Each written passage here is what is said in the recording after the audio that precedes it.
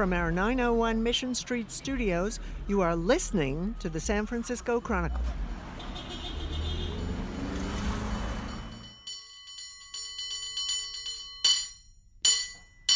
Welcome back to Total SF in Exile, and welcome back, Heather Knight. Hello, good to see you. It is good to see you again, actually, long time no see. We only saw each other yesterday at the Chronicle in real life. Yes, I don't think I'd seen you since like early March, and we met at 901 Mission in person wearing our matching So I Married an Axe Murderer t-shirts to say goodbye to our editor-in-chief, Audrey Cooper, which was sad, but we got to have a couple of beers with her and catch up behind our masks. It was weird keeping our social distance, but it was good to see you guys. It was weird, but it also made me feel for the first time like it's possible to go back to work. Like I can imagine that now. I went and worked at my desk for about an hour, and that felt super weird. I mean, it felt like I hadn't been there for 17 years, but really nice. Chronicle, like, I compare it to like Disneyland when it opens, and it's like weirdly sparkling clean, which is not like any newsroom I've been in. It was super clean, and there were tons of like Lysol disinfecting wipes everywhere and masks and hand sanitizer.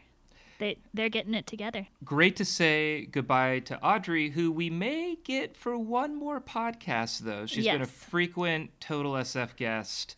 We've asked her to come on one more before she leaves for her, as of this recording, mysterious job.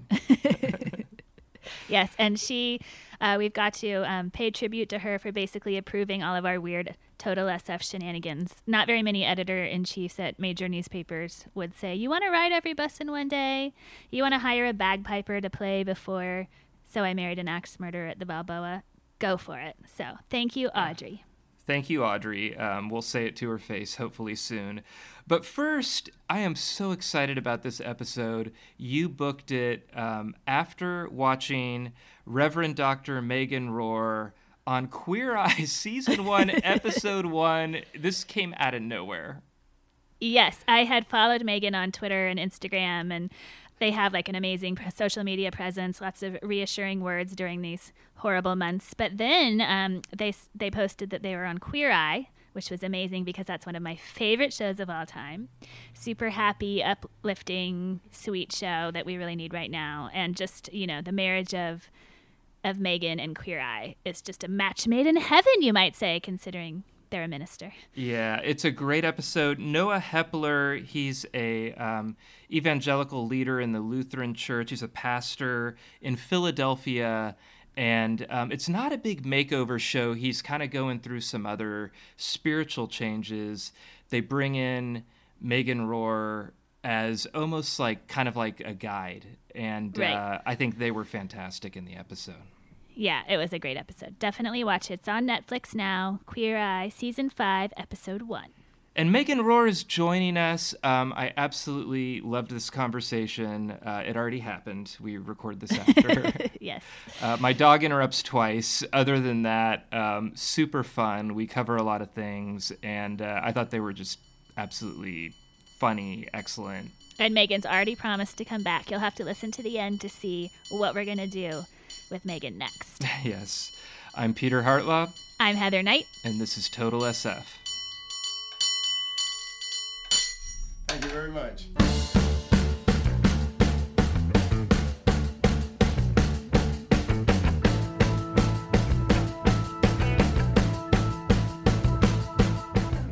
Reverend Megan Rohr, welcome to Total SF.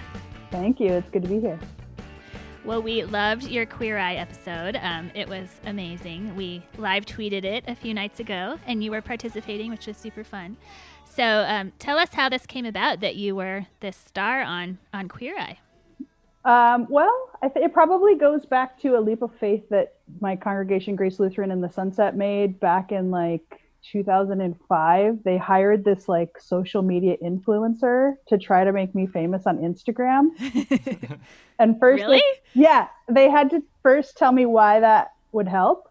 And then they helped us like figure out like what's great about me that other people might like. And so they helped us like figure out how to like make that message in a really cool way.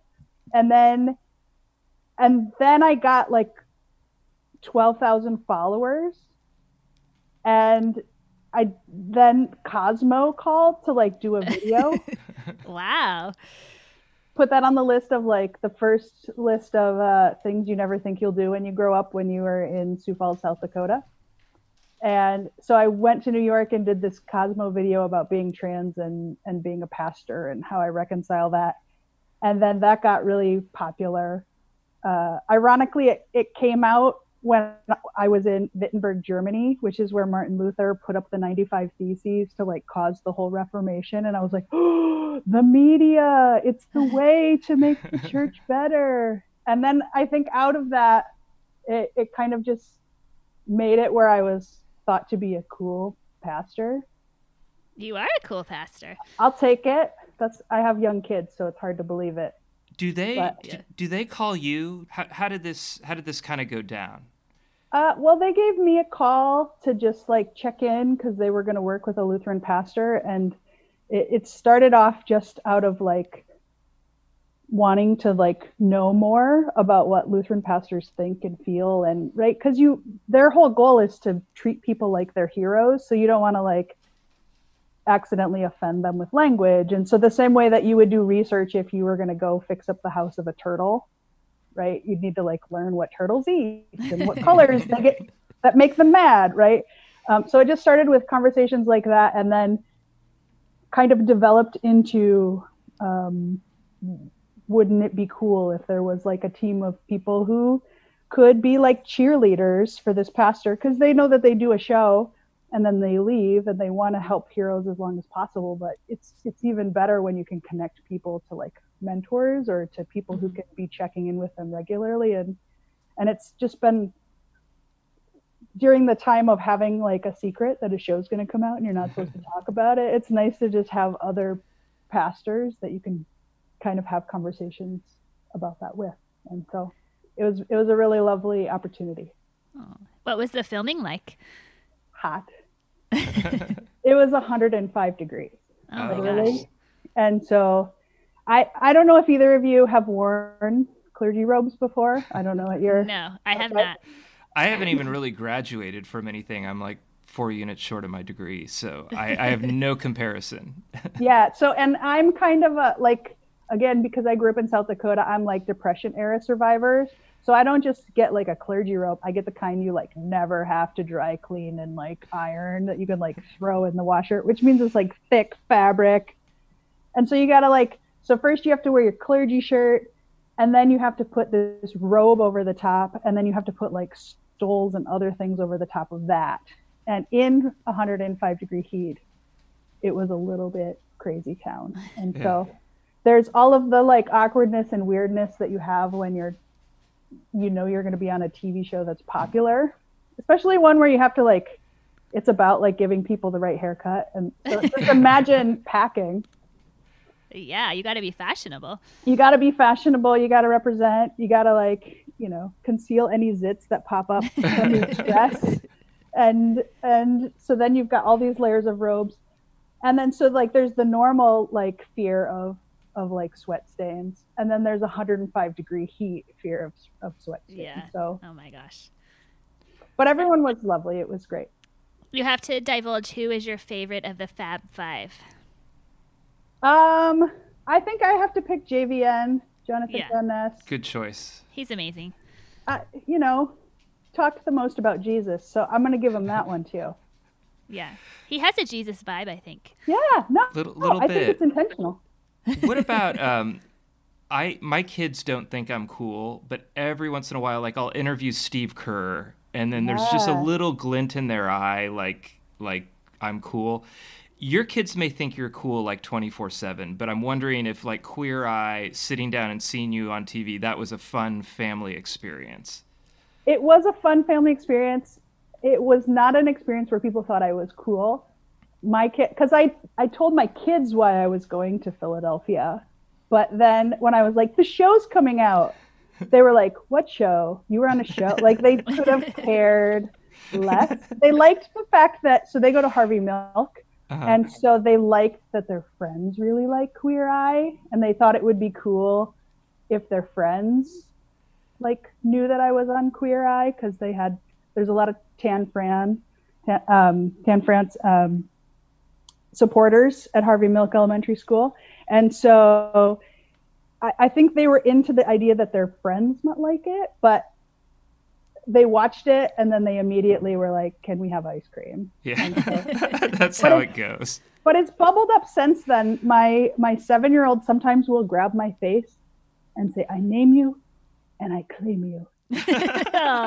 You are my papa. And then like wander off and leave sand everywhere. Yeah. That was your famous line from the episode, just in case listeners have not heard. And Yeah. be fabulous for the Lord was another good.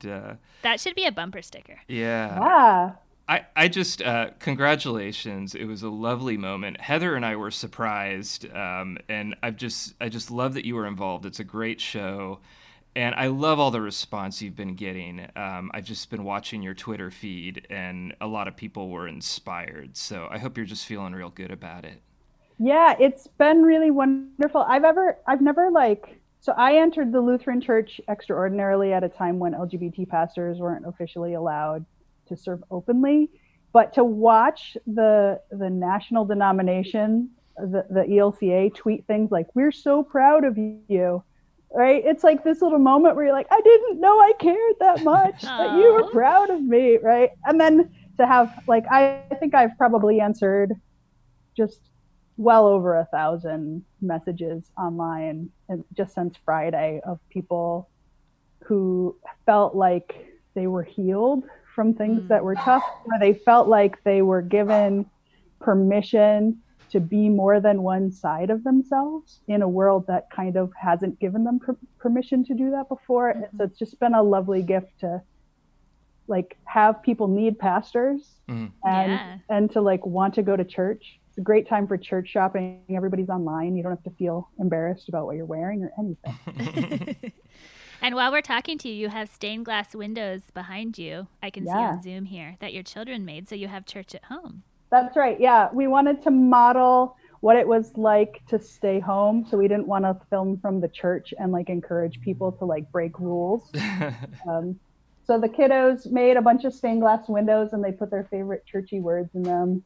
And we have church live from the living room every Sunday, which is kind of cool because for anyone who has felt like church wasn't for LGBTQ folk, like my wife's here, like my 2 kids are here, one of my kids is trans, and so it's like you get to see this family and imagine the faithfulness amongst a family that most people don't really associate with church. So it's kind of fun. And then we sing like Beatles Mass and Dolly Parton Mass. And can I get a photo of your stained glass back there? There we go. This is because podcasting is not a visual medium. I want to be able to share this on Twitter. Thank you so much. Yeah. I wanted to ask you about South Dakota to San Francisco. Do you remember your first trip to San Francisco? How old were you? What was it like? Did the angels sing? How'd you get from there to here? And what was that first day in San Francisco like? Well, I had been in college, and I was in college during the time when Matthew Shepard was killed. Mm-hmm. And so things got a little rough. I was the president of the Gay Straight Alliance at the time. And I started off as a art major and switched to religion because people were like so terrible. They just kept quoting Bible verses that were like about how they thought I was terrible. And I like knew enough about the Bible that I would just like be like, yeah, but this one, right? Mm-hmm. God's anger's a moment, but God's love is forever. Like, be free, angry people. Aww.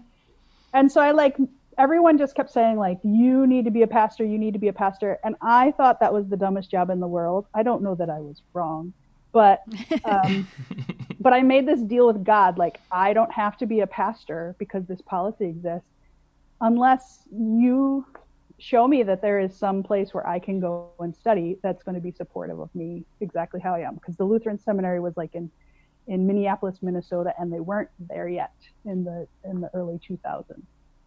And so the seminary in Berkeley, Pacific Lutheran Theological Seminary, contacted me and they said, we will fly you here to come see our seminary because we really want to reach out to LGBT pastors and like support them. And so they flew me and my girlfriend at the time out. We both ended up becoming pastors. And they were just like, come meet with some gay pastors. And we met with like Jeff Johnson and some of the like groundbreaking LGBT pastors who defied the church's rules here in San Francisco. And then, so they had us meet with them for like one day, and then they're like, just go be in San Francisco for a while. Because they knew the biggest seller for people to come to their seminary was the city and kind of the beauty of it. And so I ended up coming here like a dare with God, like, I don't want to have to do this. And then ended up moving here in January of 2002 to go to school. What was your first place that you visited in San Francisco? Did you do like the Pier 39 route, or were you like hopping on the F line? What? I feel like it was a like, let's go to the Castro now and just be nearby. And unless you have like theater tickets, that lasts like a second. And then I think we just like wanted to just eat in rest. Like we're so in awe that gay people could just like walk down the street and be themselves and like hold hands. We probably did the piers and the wharfs and stuff at a later date, but I just remember like sitting, I don't remember if it was called Harvey's then, but sitting at 18th and Castro in the restaurant and just like trying to make a hamburger last as long as possible because the giant windows make it so that you can like just watch people. Oh, it's beautiful. Yeah. Well, your social media game is A+, and it seems like it's become even more like powerful during the pandemic when everybody needs some words of happiness and reassurance on a day-to-day basis. And I've noticed you've been doing a lot of that on Twitter and Instagram. And how do you decide, like, when we're all stuck at home and going through such a hard time, what to say day to day? I think it's partly the help of the like social influencer who is like, this is what the world needs from you. Like, you can be a cheerleader from the world. Because my faith is like, it's not enough to have faith in God. You got to have faith in other people. And so what are the ways that I can have faith in other people? And so that might mean that like, some days I'm just grateful that there are people who fix the sewers, and I'm like sending thank yous to DPW, right? For no reason. I don't think they get a lot of thank yous, so they probably appreciate that. They do. You get so many retweets when you thank departments, like thank the medical examiners. They'll be into it, right? But I think there's just so many parts of our city who never get thank yous that it's just such a wonderful gift to kind of just think, well, first, I guess most of it is the 90% of things that I delete. Because everybody's got that little snark in their fingers. That's like, I'm not always successful in deleting all of it. Not you guys, other people. No, we totally do. But yeah, so it's like trying to delete most of the stuff that the world doesn't need or that someone else can say, and then trying to just find a way to be a cheerleader for our city, trying to be a cheerleader for people who don't necessarily get that support. I think that started because from 2002 until like 2014, I was primarily doing homeless ministry, and they're just a population that doesn't have a lot of people who are rooting for them, and they would call me Ma or like grandma, even though I was like 21 and they were like in their 50s, right?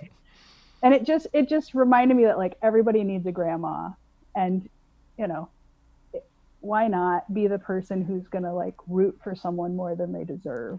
I love the idea of just shouting out random offices that no one shouts out. Yeah. I'm going to get off this chat with you, and I'm inspired to just write the comptroller's office. Yes. I'm not even sure what they do, but you're doing great comptrolling work.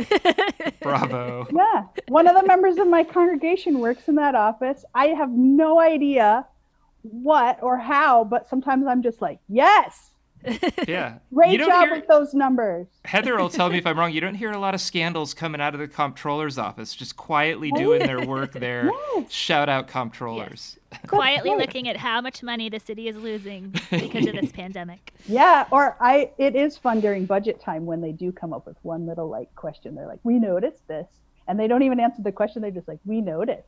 And then the whole city's writing about it the next day. It's like, you guys are little geniuses. And that's part of it. Yeah. You also play music on your social media, I've noticed. It's true. That's maybe it's a Lutheran thing that our worship services are like, let's think of another thing we can pray so that we can sing another song. But yeah, I like taking songs that have already touched people's hearts and then maybe like changing the words slightly. I worked for a little while at St. Aidan's Episcopal Church up in Diamond Heights. Oh, I know where that is. Yeah, because of the Safeway. Yeah. Yeah. That's my Safeway. Yeah. They hired me for 2 years to be a pastor there to try to help people who were injured by the church to like know that church existed and was willing to support them. And we were trying to figure out how to do it. We had a jazz musician who was like paid to arrive every time, but then didn't always in a jazz way. And it turned out being really lovely because I needed there to be like something prepared musically. And so we just started taking like tunes that people already knew because Luther did it a long time ago and I stole the idea from Sister Act. And Shout out Sister Act. yeah, it's so much later in the interview than I thought we would have shouted out Sister Act. Yes. But so we just took tunes that we knew. We started with like a Lady Gaga mass because it got a lot of attention and turns out super hard to sing because she actually studies music. And then we found like Bob Dylan masses and Beatles masses were things that actually like moved people's heart. During the time that we've been sheltering in place, I've really appreciated, we did a Simon and Garfunkel mass because they like already have that tension of like everything sucks, but it's kind of great too. Yeah. Like all their songs. And so it's like, why reinvent everything or if the song can be a better sermon than the sermon, like just put your ego to the side and let Simon and Garfunkel do their thing. Hey, it's Kaylee Cuoco for Priceline. Ready to go to your happy place for a happy price? Well, why didn't you say so? Just download the Priceline app right now and save up to 60% on hotels. So whether it's Cousin Kevin's Kazoo Concert in Kansas City, go Kevin, or Becky's Bachelorette Bash in Bermuda, you never have to miss a trip ever again. So download the Priceline app today. Your savings are waiting. Go to your happy place for a happy price. Go to your happy price, Priceline. So I got thrown into an article about what our church is going to do for Easter service, but just in general with COVID-19. And it seems like everybody went the Zoom route who could earlier, but then things kind of got more creative. I wanted to ask you how you're thinking. Like, this virus comes, we can't be together. You're a hugger. I've seen it on Queer Eye. I know, I touched so many people. You even grabbed people's face. I did. I kissed him on the head and I just had met him. How do you adjust to this? It's of all the things that are effective, I think like church is one of the areas that just has to pivot the most. So how have you been pivoting? It's really weird because the style of ministry that I do is called ministry of presence. And it's about just like being there and then just reaffirming that people are already sacred and holy as they are. So it's like being their cheerleader, but in their presence. And it's such subtle things like, oh, I breathed in this way. And then you had a feeling, right? So that's like this pastoral way of being when, if you can't be in the same room with someone, it's like if someone was like, okay, you can still be at the Chronicle, but it can only be in French, right? You'd have to like just that would be hard. I know, you just have to figure everything out. And so we already had a bunch of cool technology stuff that helped us do live streams. And I originally chose not to do Zooms because there's this weird thing that happens when you're preaching a sermon. Like, pastors are paid to ponder, and then they speak for like 20 minutes on a Sunday. And my body is still going through whatever's happening. Like, to try to like say something that's going to speak to other people in the same time that I'm in the same crisis that they're in, and my kids are on the couch and I'm hoping they're going to be quiet, and a cat's like crawling under the couch like this, where it pulls itself along the fabric. I needed not to have the distraction of 1,000 Zoom faces because I would be wondering what they were thinking and I wouldn't be able to like preach with the delay. And so we do a live stream that shows, it's basically like watching a church service that's happening here. And I have the privilege, because I have a family, to like have a congregation that's still sort of with me, and I can hug them and I can touch them and pray they stop touching me at certain parts, right? And so it's a very strange thing, but other things like trying to still provide pastoral care to people becomes really difficult. So like what we've done is we sent out Easter cards like it was Christmas. Like we sent a picture of our whole family like holding up signs my kids color that were like, you can do it, right? And we just sent them to as many people as we could. And we'll each Saturday we've made it our routine to go to the post office with like big packages where we just send packages to anyone we're thinking about that week that we want to say that we love. And my 6-year-old loves making 1,000 cards for everyone, and so it works out really well to kind of do some of the homey things people used to do before they just sent emails all the time to care for people. And then sometimes we'll call people from their front yard and just wave at them and cry as Aww, yeah, that's really sweet. Sing songs to people and make visits to people and stuff like that. And so it's been a fun time of trying to figure out like how can we have the same kind of presence with people, how can we care for them,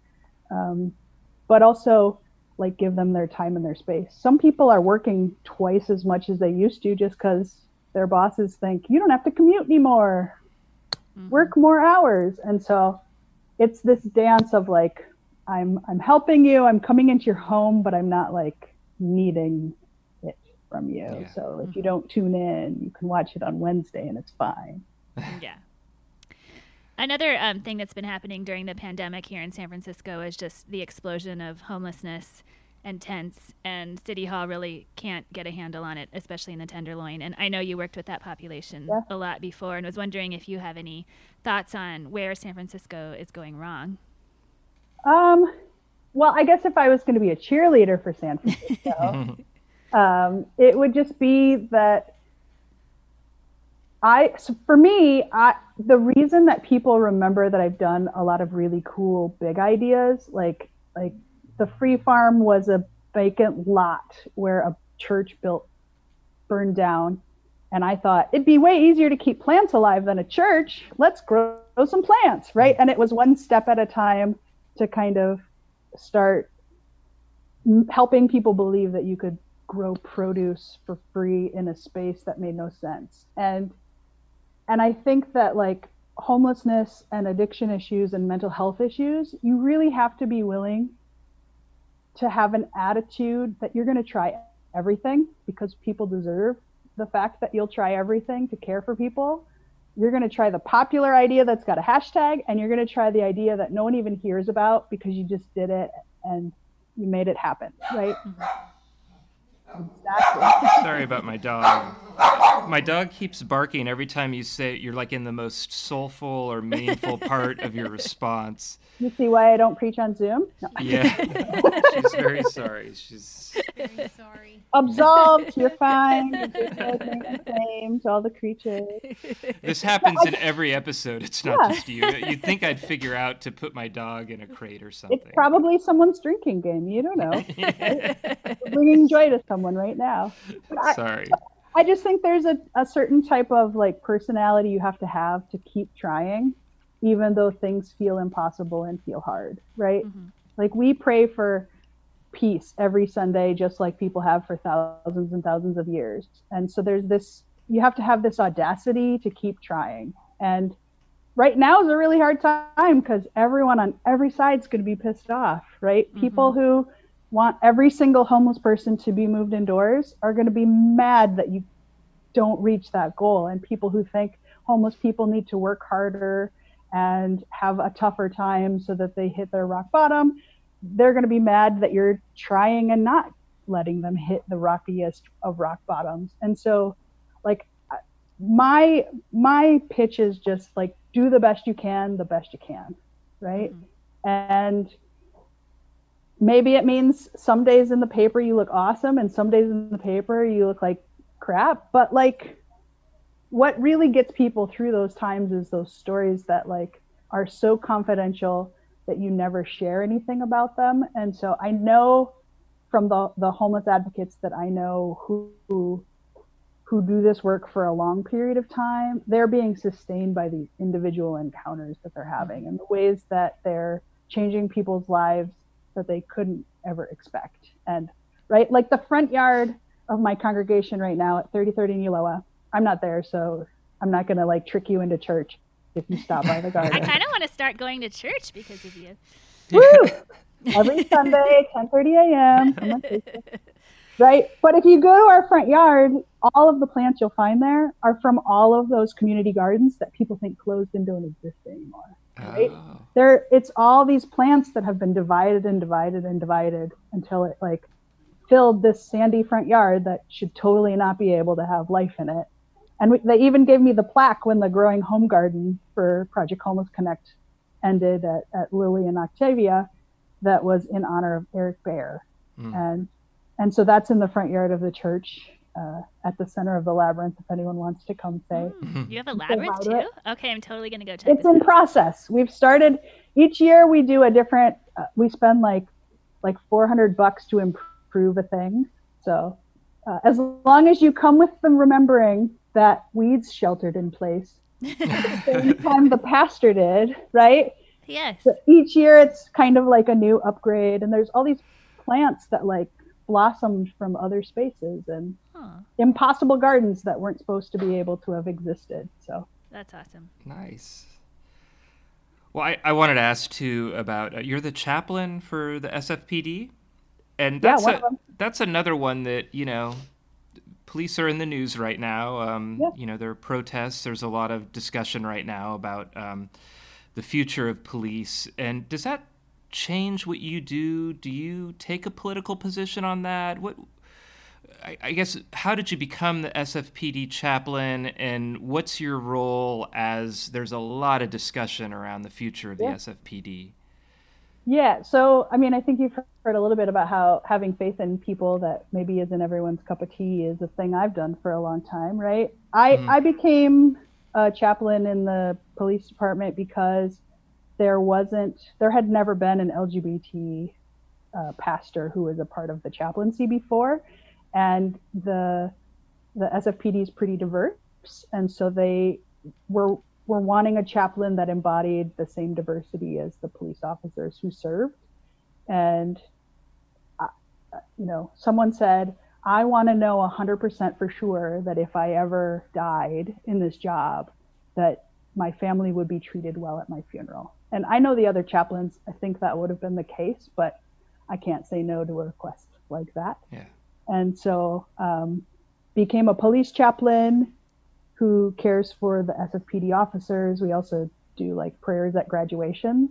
So if there are people who have hopes and dreams and wishes for what officers will be like, being the person who gets to say the prayer at the beginning and the end of those graduations, maybe that's a time when that rooting for people could make a difference. And then I also, out of that, you know, in the desire to see kind of that fuller communal way of being that used to exist back to when you could like open the yellow pages and call a pastor and they'd like live next door to the church. And so like if there was an issue, you just call them and they'd be like, I fixed it. And that'd be like 10 years or 10 minutes later. And now everyone like lives all in different parts of the Bay Area who are being pastors. And so you can't really just call them to help out. Or if there's a fire in the neighborhood, you used to be able to just call a faithful person.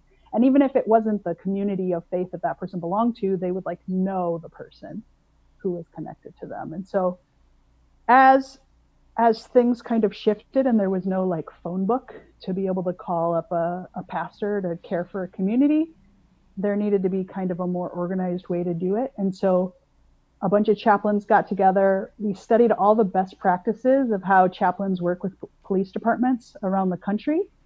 And we came up with this idea for a community chaplaincy, which enables chaplains to support people if a loved one dies in whatever way they might die. So if there's a bad car accident and the community is really sad about it, anyone who is a first responder can call our community chaplaincy now. and we can come and help people through their grief in a constitutional way, which means it's not about our faith. It's just about supporting people through grief and any difficulties that might happen.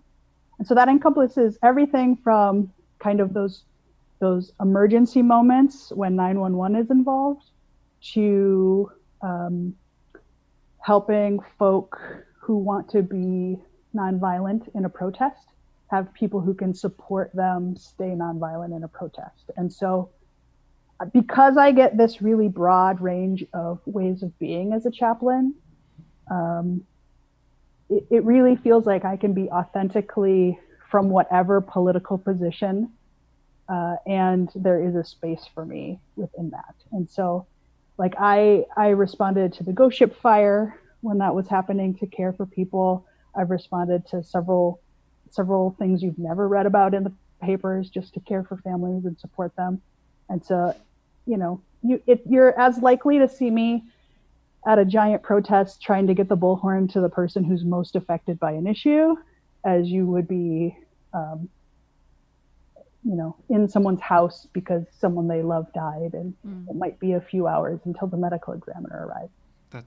That's beautiful. I'm surprised my dog didn't interrupt you in the middle of it. Hey! Well, we're going to be cheerleaders for you now and say how awesome your work is and that we appreciate it. But before we let you go, you have to be subject to the famous lightning round. Okay, you ready? All right. Where is your favorite place in San Francisco to get a burrito? Oh, I'm going to say Cecilia's because we don't get a lot of Sunset love for burritos. This is true. Yeah. What is your favorite movie filmed in San Francisco? Sister Act. Yay! Gotta That be. is the correct answer. Yes. I knew, but I had to ask you. Yeah. Where is your favorite place to get a stiff drink? Ooh. I've been a parent too long. Yeah, I can relate to that. I'm going to say we do like a movie date night at my house that always involves a stiff drink.